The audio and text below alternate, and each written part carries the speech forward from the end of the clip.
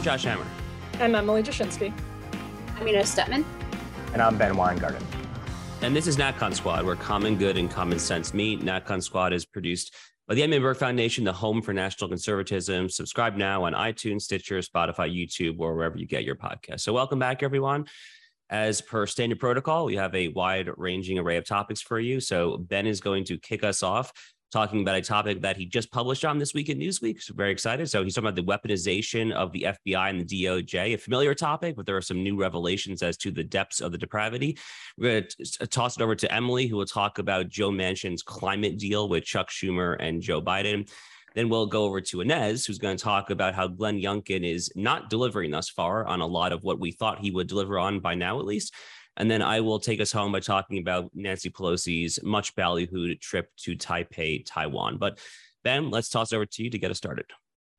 Yeah, to some extent, the FBI and DOJ allegations of politicization, corruption, weaponization is well-trod territory. But I do sense that something may have changed in recent weeks based on disclosures put out within days of each other from Senator Charles Grassley, and then on the House side, Congressman Jim Jordan, alleging a whole new range of corruption at FBI/DOJ and politicization from a series of whistleblowers that apparently have been visiting their offices in recent months. So let's start with the Charles Grassley tranche of revelations. Essentially, what he says is that whistleblowers have indicated to him that there's been a concerted effort, if not actually conspiring between parties, at the very least with a wink and a nod, FBI officials and senior Democrats in Congress who work to, on the one side, undermine an investigation into Hunter Biden's misdeeds, and by extension, of course, those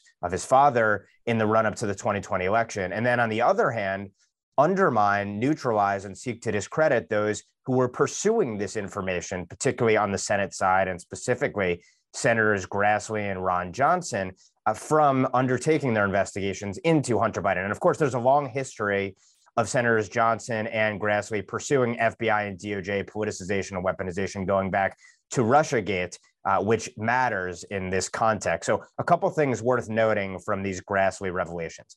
First thing is that Grassley points to an FBI intelligence analyst by the name of Brian Auden. This was a man who actually led the probe into the Steele dossier and was unable to corroborate any part of it, yet allowed the FBI and other officials to continue running with allegations put forth in that dossier to allow Russiagate to mushroom. Basically, Auden was involved, it appears, in working up an assessment used by FBI headquarters, and this is quoting from the Grassley letter, to improperly discredit negative Hunter Biden information as disinformation and cause investigative activity to cease. And again, this is in 2020, in the months leading up to the 2020 presidential election. Now, the revelations also include this point that FBI headquarters teams, investigators placed their findings with respect to this reporting on purportedly on derogatory information that was labeled disinformation. They put it in a restricted access subfile reviewable only by the particular agents responsible for uncovering the specific information. They also apparently, one of the officials involved, subsequently attempted to improperly mark the matter in FBI systems so that it couldn't be opened in the future, this investigation into derogatory Hunter Biden information. So here's what Grassley said. He said, if these allegations are true, quote, then the FBI and DOJ are institutionally corrupted to their very core, to the point in which the United States Congress and the American people will have no confidence in the equal application of the law. And he goes on to say, based on the allegations I've received from numerous whistleblowers, you have systemic and existential problems within your agencies. I think those qualify as fighting words from a senior, relatively establishment, but conservative and powerful member of the Senate to raise those types of allegations and state it so bluntly. And it echoes what we've been arguing here, of course, for months. Then on the Rep. Jordan side, whistleblowers have come to him indicating that essentially, and I wrote about this for Newsweek, as Josh alluded to, that there's threat inflation going on with the FBI, where agents are being rewarded for pursuing and classifying as cases that are not domestic violent extremism cases, as domestic violent extremism cases. And why does this matter so significantly beyond, of course, the chilling effect of pursuing Americans and, of course, the preeminent DVE, domestic violent extremist threat that the administration has said comes from, of course, anti-government, anti-authority, and or bigoted domestic violent extremists, so-called, i.e. conservatives, based upon how the regime defines these terms.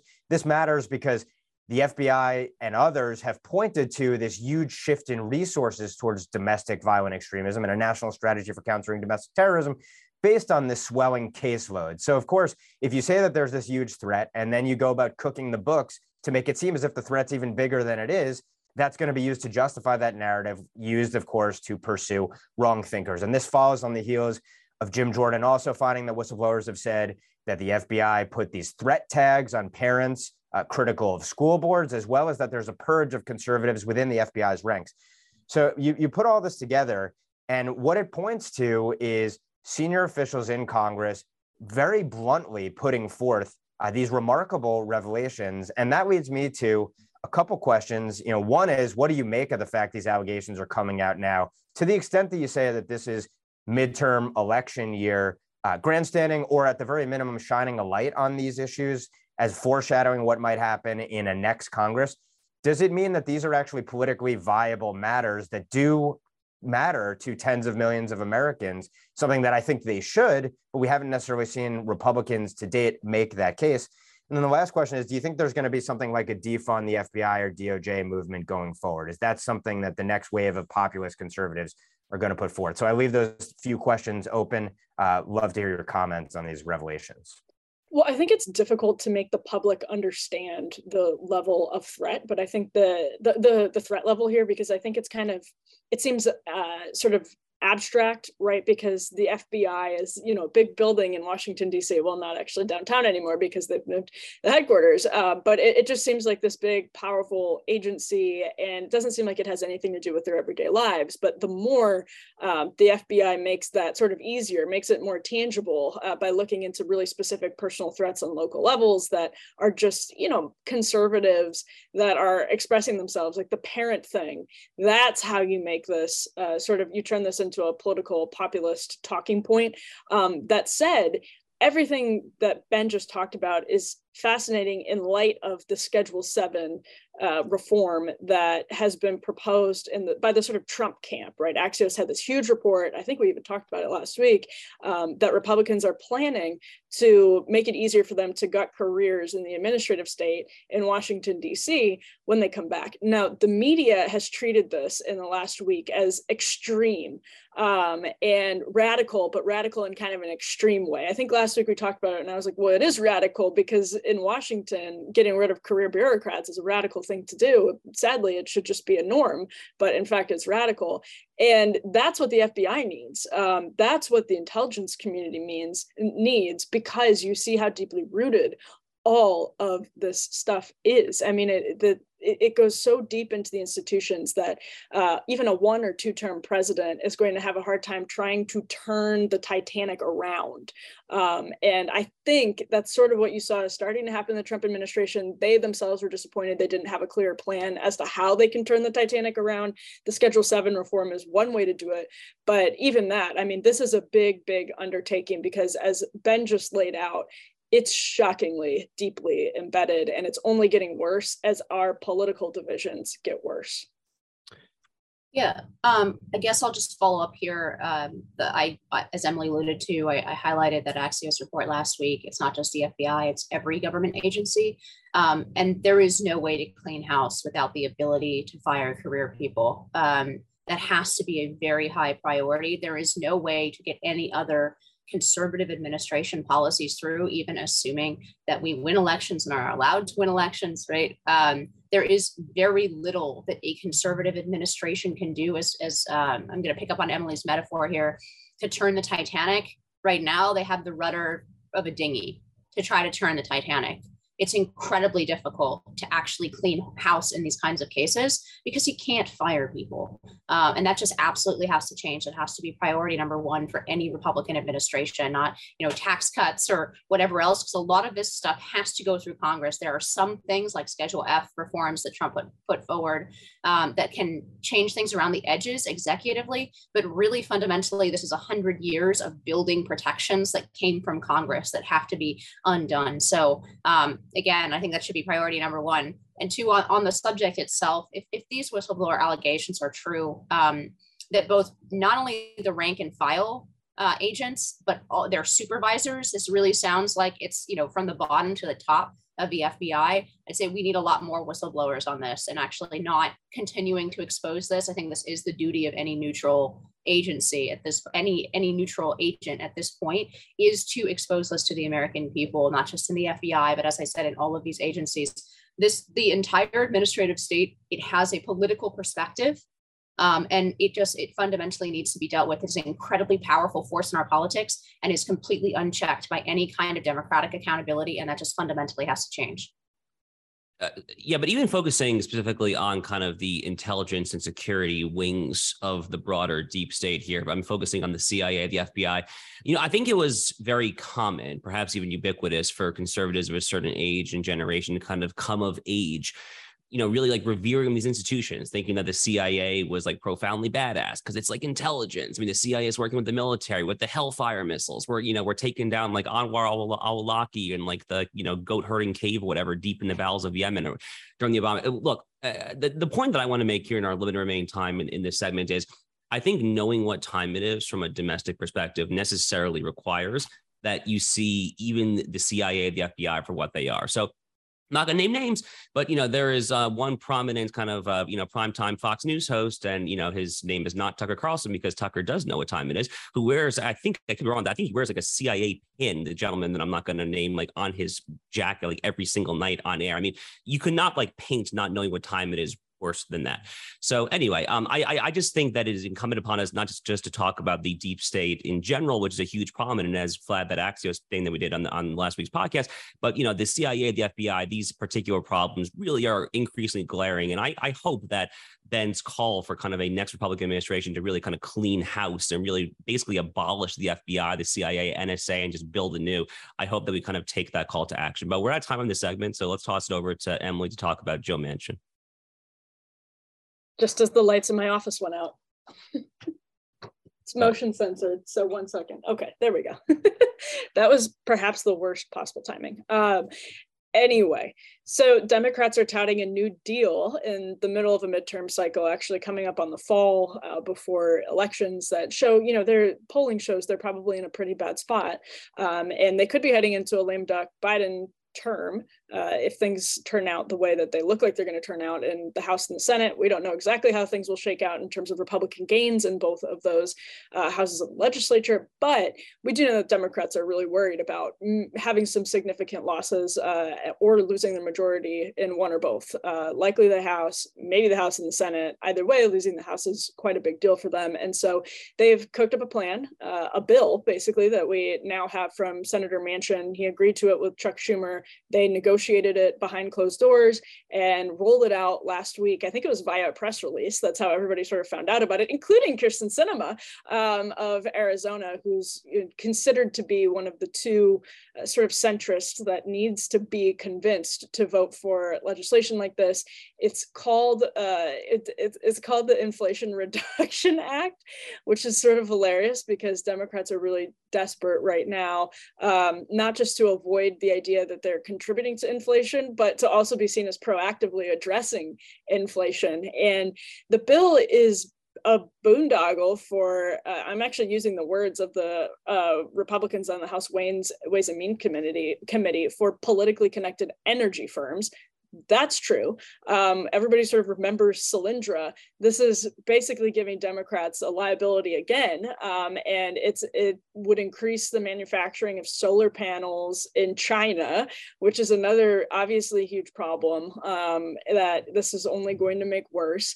And it will raise taxes on just about everybody. And one thing that, the media helps Democrats with during these types of negotiations is in using their numbers that are favorable to them, the way they choose to spin a bill. There are a million different special interest groups and nonprofits who are favorable to both sides, who can always find a way to crunch the numbers in a sense that actually is spin, basically serves as spin for their intended political outcome. So it's important to look at the bipartisan analyses and the, not even bipartisan, but the nonpartisan analyses. So, this is pretty serious. This is a huge amount of spending. It's a huge amount of spending as we have headed into a recession, and it's a tax hike on pretty much everyone. It empowers the IRS to do more auditing and auditing across the board in ways that will hit middle-class Americans, in ways that will hit small businesses. It increases reliance on China.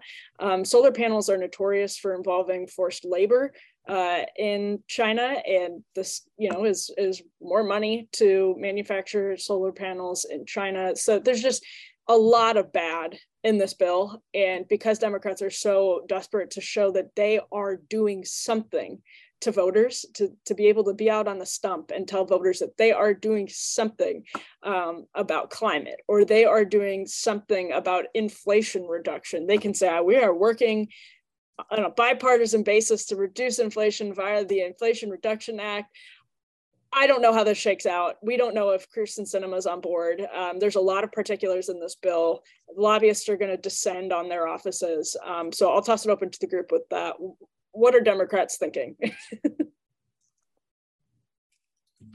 So look, I mean, I can speculate obviously as to what Democrats are thinking. I don't pretend to be inside the mind of a Democrat here, but look, they're clearly desperate. The past couple of weeks, I guess we're going to give a modicum of credit where credit is due. They have been able to at least claim some victories. I'm thinking mostly of kind of the assassination of Zawahiri, I can't remember how to pronounce his name, who, by the way, happened to be apparently hiding out in the personal residence of a Haqqani network head honcho who the New York Times gave an op-ed to. So a New York Times contributor apparently happened to be harboring Zawahiri. Maybe we'll get to that in closing thoughts. But, so you had that, you had this domestic, that thing that they're calling the Inflation Reduction Act. It seems to me just like crass political calculus to try to show quote unquote something. It's the old argument that doing something is better than doing nothing. I query what actually changed to make Joe Manchin change his mind here. This does not look particularly different from the Build Back Better that he rejected for months and months and months. I suppose it is smaller. The branding of the Inflation Reduction Act. Democrats happen to be very good at this. Democrats are very good at kind of naming these large pieces of legislation in kind of a very positive sounding way that will presumably pull well the American voters. Republicans, I think tend to not be as good. So they probably could learn something as far as just pure cynicism is concerned, as far as kind of naming these things.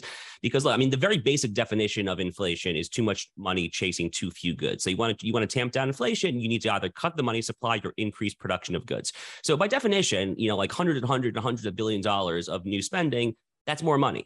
So, it doesn't take like an econ PhD, someone who specializes in monetary theory, Milton Friedman, all that, to kind of tell you that this is deeply dishonest, disingenuous branding. The only other thing I'll note here, it seems to me that Joe Manchin got a lot of West Virginia specific kickbacks to try to entice his vote here. Now, it happens to be that a lot of those things are kind of related to coal and natural gas and fossil fuels, which we should support on the policy merits. But I have to say that the optics of it are pretty bad. It's extremely swampy optics. It looks a lot like the kind of legislating, the kind of, log rolling, you might say, that really is what has fired up generations of more populist revolt against the DC establishment. So the optics of this are not good. So I'll be really brief. Emily was asking kind of what were Democrats thinking, and my simple response is that they think voters are idiots. And consequently, I think voters ought to revolt and have contempt for their assumed betters here. Like on this and so many other issues, the simplistic way that I look at bills is look at whatever the title of the bill is, and it probably means the opposite of the title. And this is a perfect representation of it as has been laid out in terms of so-called inflation reduction. Just because you slap a label inflation reduction on something does not make it so, and clearly not when the underlying portions of this bill are, of course, not going to drive down prices. They're not going to enable the production of more goods and services and drive down their prices. So it's a joke of a bill. But I think one way that we might look at it is, besides, letting 1,000 cylinders bloom here, and maybe related to that, is that this is a vote buying scheme, and it's about trying to reward their constituents and their activists before they are out of the majority in one or both houses of Congress. So I think that might be one way to look at it. Forget about what it means for the midterm elections. It's rewarding their friends one more time before they're potentially out of power.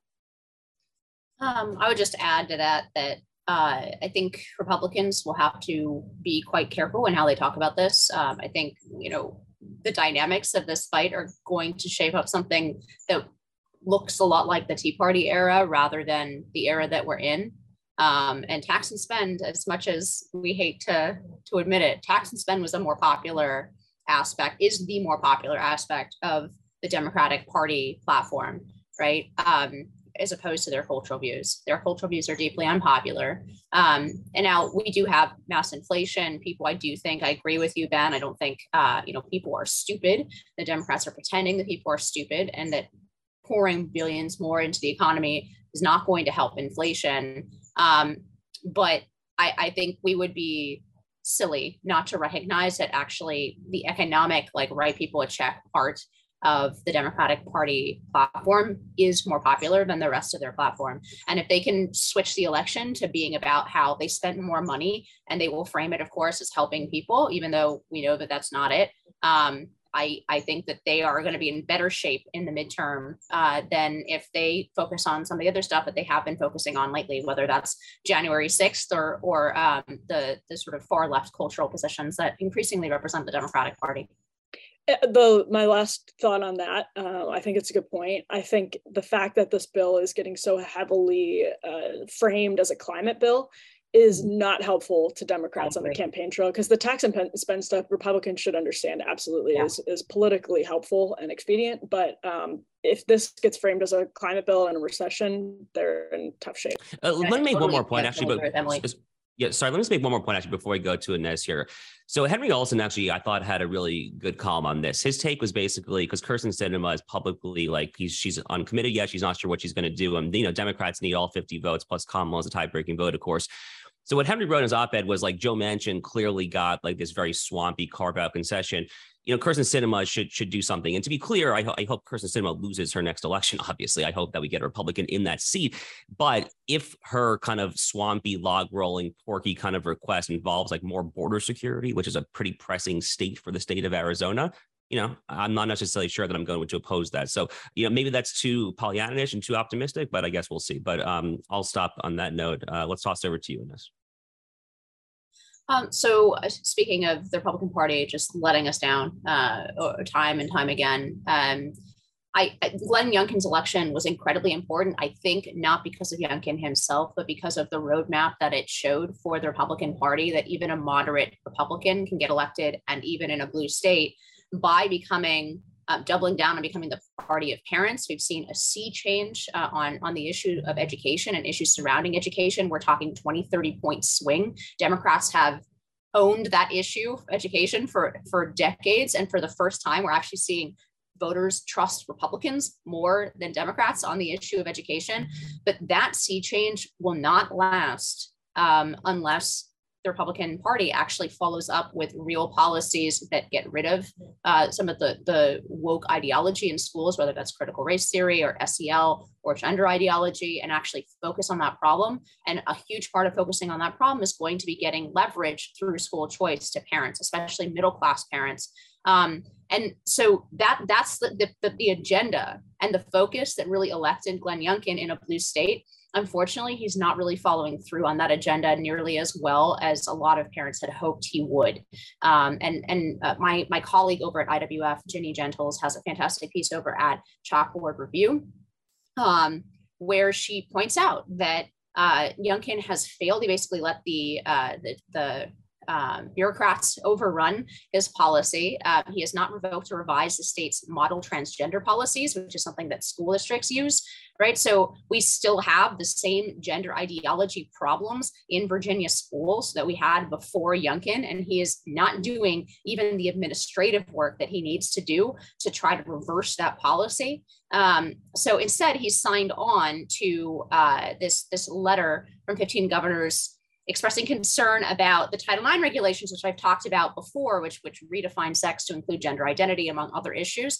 But as much as I completely agree with that letter that is directed at the Biden administration, it almost reads to me in this situation as kind of a second best, like, oh, this isn't my fault. This is actually Title IX compliance, instead of actually standing up and doing what he was elected to do.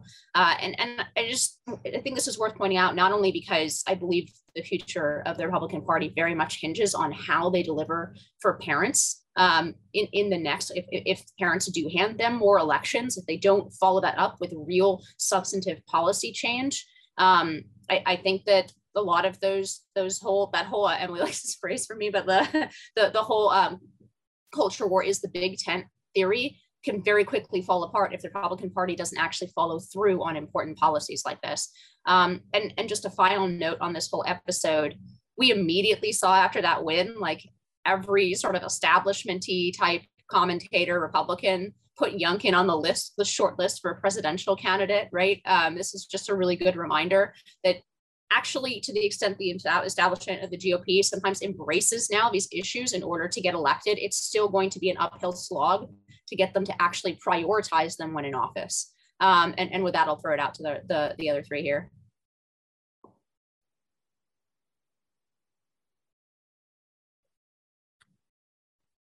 All right. Well, I guess in the room, I'm happy to jump in here. So I guess for me, it is just a cautionary tale. I guess that's kind of the theme that I want to emphasize here. So look, when Glenn Youngkin was running, I mean, certainly when he declared his candidacy, there were a lot of potential warning signs of this would not necessarily be kind of like a populist America First, MAGA, whatever you want to call it, sort of candidacy. I mean, this is a guy who was very high ranking up the Carlyle Group. There were all sorts of questions about his ties to China.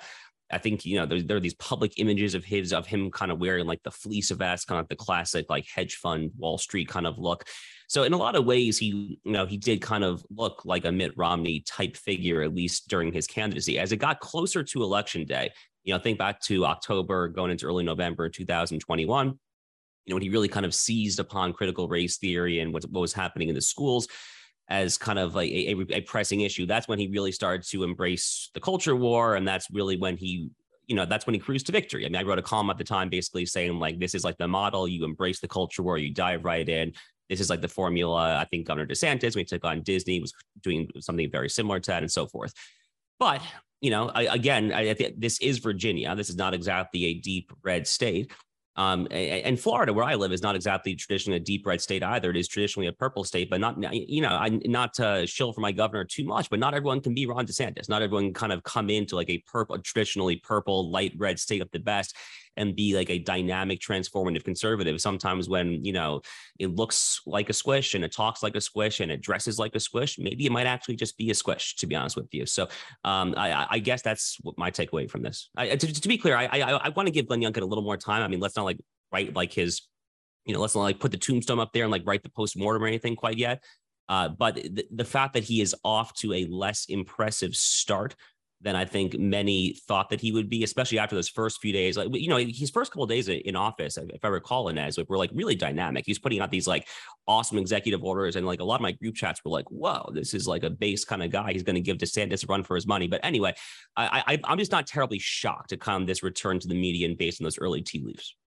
Yeah, I think that's true. I think it's really helpful to have experts like Inez and Ginny who follow these issues really closely weighing in. It'll be interesting to see if Youngkin listens basically to a lot of the voices that led the charge on behalf of parents, that was a wave that swept him into office. So it'll be interesting to see if he listens to those voices, or if he's now more concerned about the political climate, meaning he needs to be more centrist on culture issues. I think that would be a very incorrect reading of the tea leaves, so to speak, to borrow a phrase from Josh. But it does remind me of something Ben Domenech wrote in his Transom newsletter, and I think for Spectator just today, as we're taping this Wednesday, in reaction to the primaries that happened on Tuesday evening. There's a question of whether the Republican Party's, I guess, wake-up call from the Trump era is going to translate down the road to more than talking points. And Ben was saying, there's some signs based on who's been nominated, certainly not like a Blake Masters, but other candidates, that's not necessarily happening. That, some of these people might talk in ways that it feels a little bit post-Trump, but they're basically pre-2016 Republicans.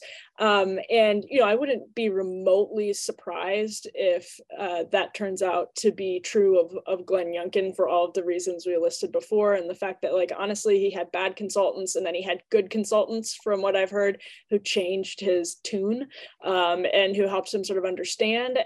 But it's just Republicans are going to Republican. They've been doing this on life issues for years. They talk a great game, a great pro-life game on the campaign trail, especially in primaries, to win pro-life voters, to get people to the polls, and then do pretty much nothing when they get into office, and change the way they talk about the issue when they get into office. So, all of that is to say, there's a lot of excitement in this moment. And certainly the parents movement has been, I think, an important pillar in the conservative populist movement more broadly. But, people really need to hold Republicans accountable. And, I think it's great that Inez and Ginny are doing that, and that we're having this conversation here.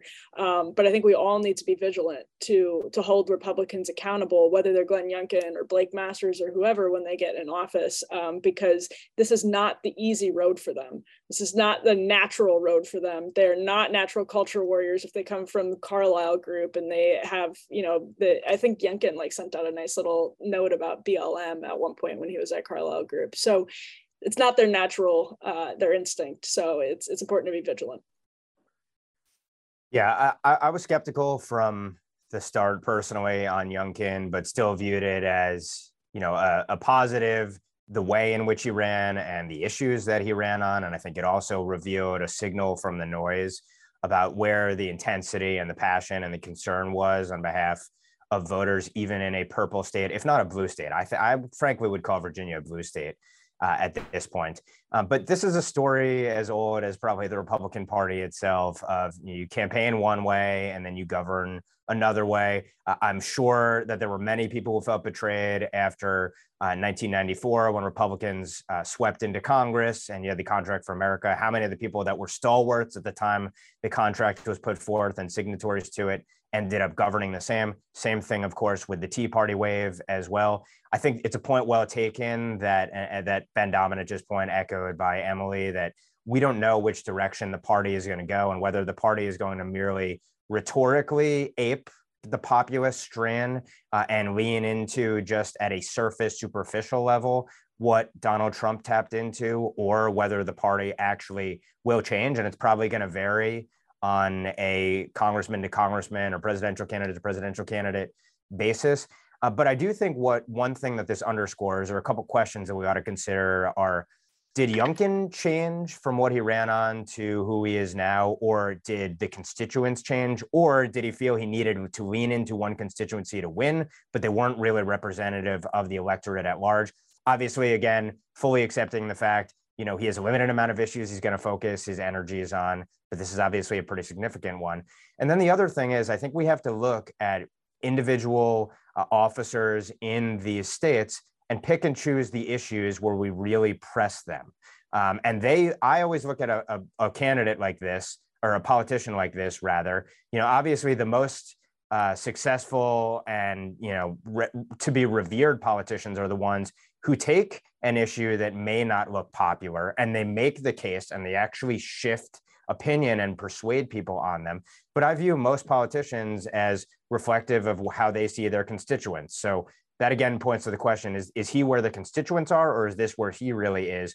But we ought to look at these sorts of candidates and pick and choose our issues and hold their feet to the fire on particular issues that we've deemed to be of the utmost importance, because chances are they're going to break our hearts on the majority of the issues. Okay, so let's go ahead and transition to our final segment here. So we're recording this on Wednesday. Yesterday morning, U.S. time, late at night over in China and Taiwan, the Speaker of the House, Nancy Pelosi's plane touched down in Taipei. She has met with the Prime Minister. I believe that's the title, Prime Minister of Taiwan. This happened despite increasingly belligerent militant threats from China or from state-owned Chinese Communist Party owned and managed media affiliates, who basically warned that if her plane was to touch down, then it was at risk of being shot down. I mean, like it really did get to that height.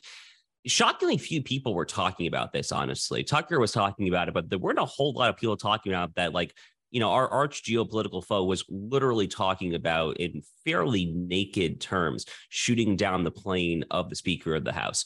And the Biden administration, amazingly, did not have formal comment on this. They basically just said, oh, it's a coordinate branch of government. It's Article 1, we're Article 2. She can do what we want. First of all, there's a lot of points to make here. First of all, to me, it is insane. It is truly insane that at a time like this, when U.S.-China tensions are about as high as they've been, 2 years after the Wuhan virus, escapes onto the world, a lot of Americans are talking about reshoring supply chains, things of that nature. China's increasingly hegemonic in the East and South China Sea. It is utterly insane to me that Nancy Pelosi did not coordinate any of this with the White House beforehand. To be clear, she's not just in Taiwan on this trip. She's at least in Malaysia, Singapore, and Japan. So anyway, after they issued this threat, the debate was, should she land? Should she go ahead and do it? We published an op-ed from Newsweek, that is, from Newt Gingrich, the former Speaker of the House, who was the last high-ranking U.S. official to do this. So in 1997, then Speaker Gingrich landed in Taiwan. He went ahead and did that. He encouraged Nancy Pelosi to do so. I guess my quick take on this is that, again, first of all, it's insane for her not to coordinate any of these travel plans in this very sensitive region of the world with the White House, because the U.S. really should be speaking in one voice, period, at a time like this, especially when they're the same political party, for goodness sake. But even if they were different political parties, you really have to be kind of projecting a similar message at a time like this, I think. Second of all, she probably, for prudential reasons, should not have gone there at this particular time. Again, it's been 25 years. And I'm obviously a supporter of Taiwan. In fact, my first year of law school summer, when I was a law clerk for Senator Mike Lee and his Senate Judiciary staff, I have a very fond memory of Senator Lee and our, the entire staff having a very nice dinner at the Taiwanese consulate. It's not a formal embassy, of course, of the consulate there. So I certainly am pro-Taiwan. I think it was probably would have been prudentially wise to avoid that. But, and here's the key but here, my take is that once it leaked that she had intended to go there, and it's not exactly clear to me what the provenance of this leak was, whether it was Pelosi's staff, whether it was some of the Taiwanese sites, it's just not obvious to me at this point. Once it leaks, I really think that you have no choice whatsoever, that you absolutely had to follow through no matter what kind of the blustering or the threat was. If for no other reason, then, at that point, kind of, backing away. I mean, you literally might as well let the People's Liberation Army march into Taipei tomorrow. I mean, the Japanese, the South Koreans, Filipinos, all of our Indians, all of our allies in the region would just be so catastrophically let down at that particular point. But I do think that it was imprudent for her to consider going there at this particular time in the first place. There's also lots of questions that I think are extremely fair questions raised about Nancy Pelosi's ties to the semiconductor industry. She's obviously a San Francisco, she's a doyen. She's a kind of a social figure there in the industry. She knows all the Silicon Valley types. So, those are interesting questions that might get raised as well. But, qualified praise, certainly, I think, for Nancy Pelosi, which is not something that I'm particularly accustomed to saying, for following through despite these blustering threats after it was leaked, even though I disagreed with her decision to put that on the agenda at this particular time in the first place. So let's kind of get everyone's thoughts on that. I'd be curious where you agree, disagree. Ben, you're obviously constantly focusing on the China issue, which is a good thing, to be clear. So I'd be curious for your thoughts in particular, I guess. Yeah, I did find Newt's piece in Newsweek to be insightful, especially the contrast. He was going at a time of severely heightened tensions, but also at a time where American strength vis-a-vis China was substantially greater. And also, as he alluded to in his piece, he noted that he also visited China on that trip.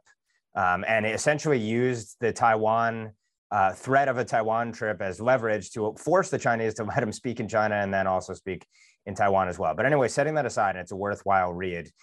There are a few things about this, a few questions about this that haven't really been compellingly answered that I do think are worth asking. So the first one is, are we really to believe that Nancy Pelosi did not consult with the Biden administration?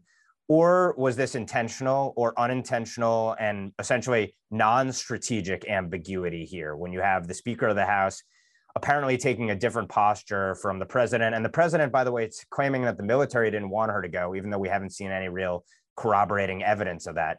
But the second question is, why now? That is a question that I don't think has really been looked into. We do know that Xi has his Communist Party Congress coming up where he seeks another term, and there continues to be legacy polishing aimed at on his part. So, would a headache in Taiwan or potential military action in Taiwan redound to his benefit or not?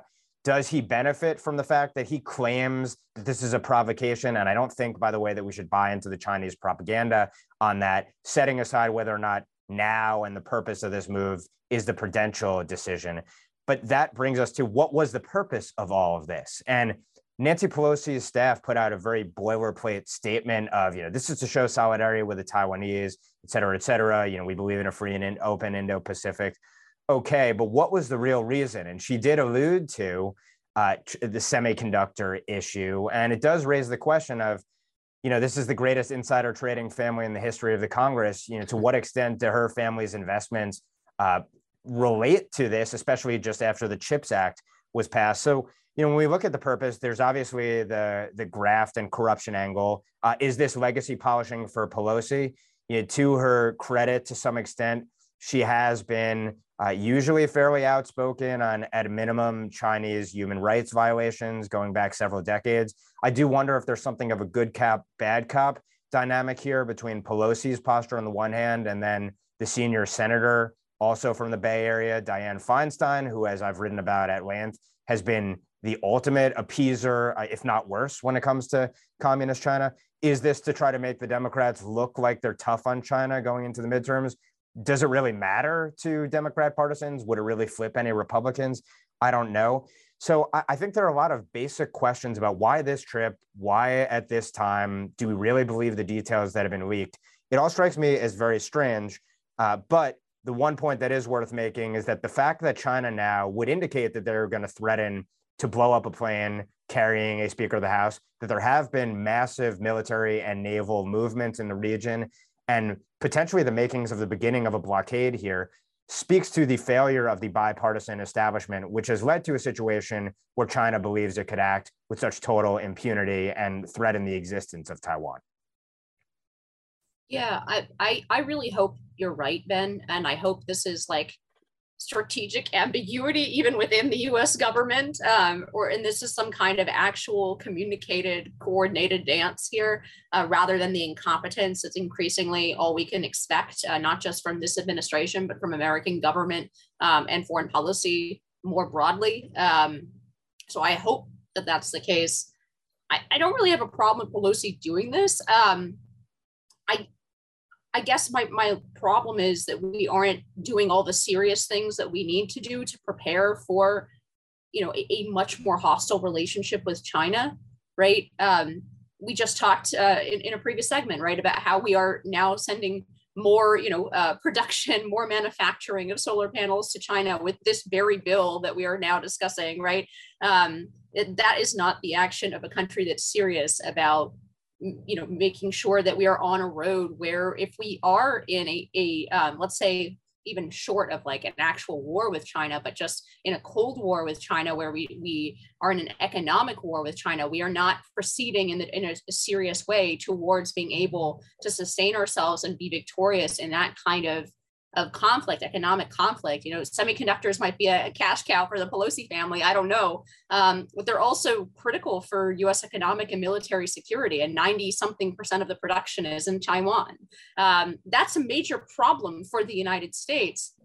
And increasingly, it's not just semiconductors and not just Taiwan. I mean, we are heavily reliant and intertwined in a way that we never were with the USSR, with our chief geopolitical opponent at minimum and our Cold War enemy at maximum. So I don't have any problem with this move. I just wish it were backed up with things that are more serious and putting us on a more serious footing towards this country that is probably going to be our primary foe for the next 10 years minimum.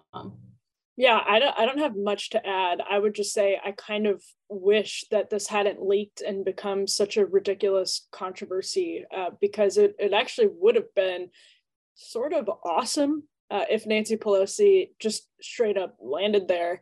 And, it looked like one voice in the United States, not to sound almost Chinese, ironically, but it looked like our policy was more consistent and more consistent and more full-throated and more serious, instead of this haphazard. I mean, that's the entire thing that our enemies are using against us, whether they're Russia or China. They are saying that we are weak because we are divided. And this emphasized that. So, well, I think it's actually great, and I wish it were a less China-connected politician than Nancy Pelosi. So I think it's great that she eventually did touch down. It's a big deal that we didn't back out of this. It really should have been handled with much more competence, and it just goes a long way towards proving the point that we're too divided, basically, to function efficiently as a country. It's hard to argue that when you see things like this happening, and it gives fodder to our enemies to make that point. So I'll kick it back to the group. All right, well, let's go ahead and transition then to final thoughts. Anyone want to get us started here? I'll jump at it just to pick up on the last segment. It's kind of interesting when you look at this, when you step back and look at what transpired with Taiwan. Nancy Pelosi essentially made the Biden administration look weak and pointed further to the fact, inadvertently, about how compromised it is with respect to communist China. Was that by design, or was it a matter of incompetence or something else? I don't know.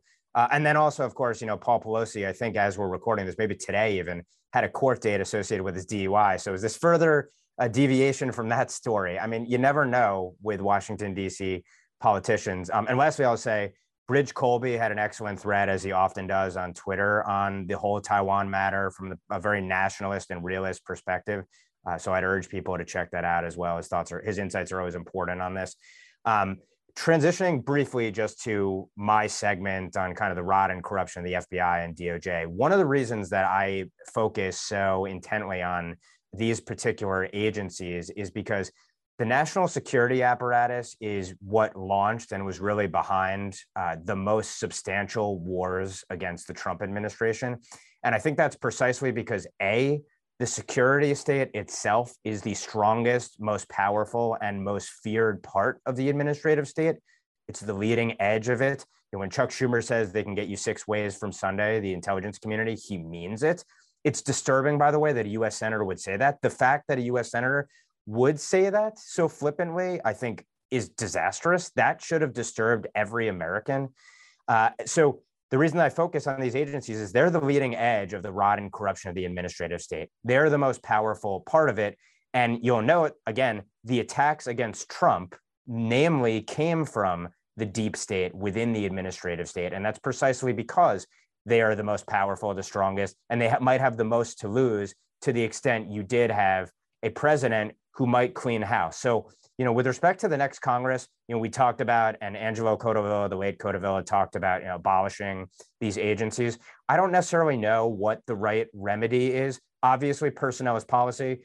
Members of Congress, I want much more than strongly worded letters and oversight hearings. You have the power of the purse, and you have the ability to craft legislation, which, granted, the president himself would probably veto, which would be revelatory itself. But you have to find a way to clean house within these agencies that have become the security staff, the Praetorian Guard for our ruling class. That cannot be our intelligence agencies, our senior-most law enforcement figures. We don't have anything, we're not even a banana republic, essentially, if this is what it is ultimately. We're something lower than that. And that is a huge disaster that does impact the lives of every single American, whether they see it or not in their daily lives. Yeah, I couldn't agree with Ben more, and I'll just pick up on that thread.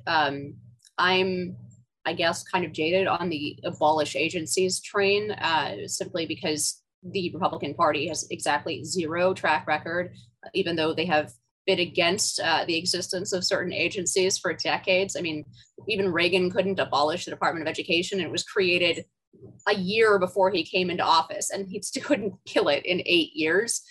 We don't have a great track record of doing that. Look, I'm all for it. But I think actually the more serious-minded way for Republicans to go about this, if they were interested in doing it, is to really take control of these agencies. And that's like what Ben said, that's oversight, a combination of oversight. And I think very, very critically, the ability to hire and fire in particular. And I also agree that this is the most important when you have agencies that are wielding enormous law enforcement and surveillance powers over the American people. It's obviously more important. I don't think this issue is more important than education broadly written, but it's certainly more important than abolishing the Department of Education, which is mostly 6-figure salary bureaucrats who are doing a lot of damage, but ultimately don't wield this kind of power over the American people. Just my final thought that I wanted to throw into the mix, there's a really interesting lawsuit that the NCLA is picking up. This is Philip Hamburger's outfit that is dedicated to doing some of that oversight over executive agencies and administrative agencies. This one in particular, though, he's joining in, the NCLA is joining with Louisiana and Missouri. Now they have the new AG, Eric Schmidt, right? One of the Erics endorsed by Trump. I have a really interesting theory, which is that they are taking direct aim at the COVID censorship in social media companies. And they're saying that it's actually ultimately a state action that is governable by the First Amendment, because there was so much communication with the CDC, DHS, as well as public statements from government officials telling social media companies to censor COVID information that contradicted with the government narrative. They are going in on this lawsuit saying that does count as a state action, and therefore is an infringement on the First Amendment. I would keep an eye on this lawsuit. I think it's sort of an interesting legal theory. It's a novel legal theory. It hasn't been played around with very much, but I think it's going to become critical now that we see that the kind of the shape of our regime, to return once again to Ben's point, is oftentimes this very sinister public-private communication. And so I think this lawsuit will be really important going forward in terms of how it turns out. Not that it'll solve the entire problem of woke capital, because I think a lot of that is cultural collusion, right? It may not be that the government agency is actually emailing the head of Twitter saying censor this, but that everybody who works at Twitter and that government agency is part of the same professional managerial class that went to all the same schools and holds all the same, opinions politically. So that kind of cultural collusion is going to be much harder to deal with. But I still think this lawsuit is something very interesting and worth keeping an eye on. I think Josh alluded to this earlier, but there is an important, and Inez said something about it as well on a different subject, but when we were talking in Ben's segment about the FBI, the DOJ, and when we were talking in Inez's segment about education, there is a way to explain to people who have the good fortune of not spending their jobs caring and reading every single new update on the news, how these problems relate directly to them. And there is one person who does it really well, and it's Tucker Carlson. He makes the problem real. He explains why the problem is very real to individuals on a completely nonpartisan, bipartisan, transpartisan basis by sharing stories that have affected people on the granular everyday level. And, these problems are really serious. The problems that the DOJ, as Ben talks about eloquently, are very, very serious. And the problems in the education bureaucracy, people sort of started to wake up to that on a totally nonpartisan basis in Virginia, where I am right now, or anywhere else around the country, San Francisco.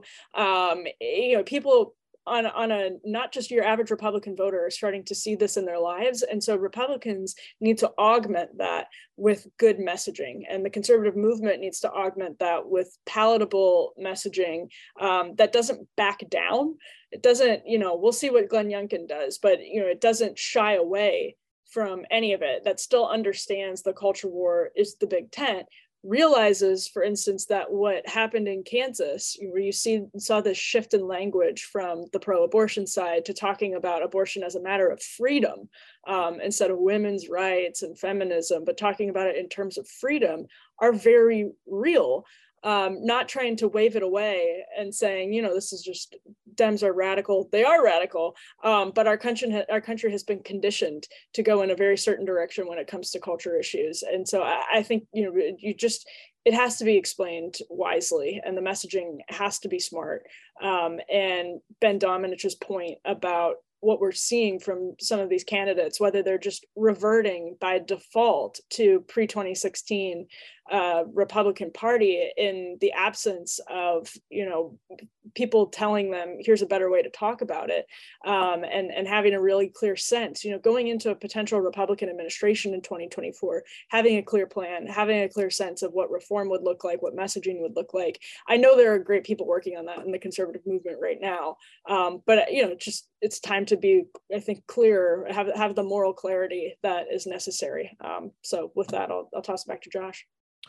Yeah, so Emily actually transitioned to what I want to talk about quite purposely, actually, which is this Kansas abortion referendum. So Kansas is a very interesting state, politically speaking. I don't pretend to have a full grasp on it. I've only been to Kansas a couple of times myself, but it is, culturally speaking, at least outside of Johnson County, which is like the major Kansas City suburb, culturally outside of Johnson County, at least, it is a very red state. Very, very much so, certainly kind of central and western Kansas. And, Republicans do tend to win statewide elections there. They have both current U.S. senators. But at the same time, Kansans saw fit to elect Kathleen Sebelius before she was an Obama administration official. She was a very pro-abortion governor of Kansas. Chris Kobach lost there statewide in 2018. They elected a Democrat as recently statewide as 4 years ago. George Tiller, the infamous late-term abortionist, was based out of Kansas. So there's a weird thing going on in Kansas I don't pretend to fully have my finger on the pulse of. But another weird thing, as recently as a few years ago, the Kansas Supreme Court, in what can only be described as just an indescribable act of hubris, purported to divine a natural right to abortion in the Kansas state constitution when there was not even anything close to it. I mean, anyone who's, vaguely familiar with, natural rights theory would say that there's a natural right to life. That's kind of what Jefferson was getting at in that whole declaration thing. So on Tuesday night in Kansas, they had a ballot referendum where they had the opportunity to effectively kind of remove this just grotesque act of judicial usurpation and simply return the question to the people of Kansas now that the Dobbs case has permitted the states to do what they want when it comes to abortion policy.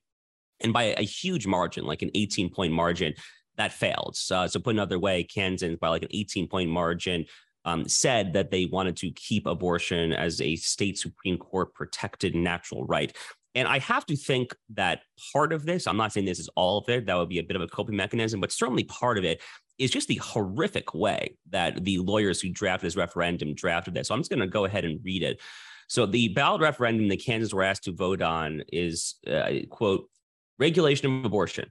Because Kansans value both women and children, the Constitution of the state of Kansas does not require government funding of abortion and does not create or secure a right to abortion.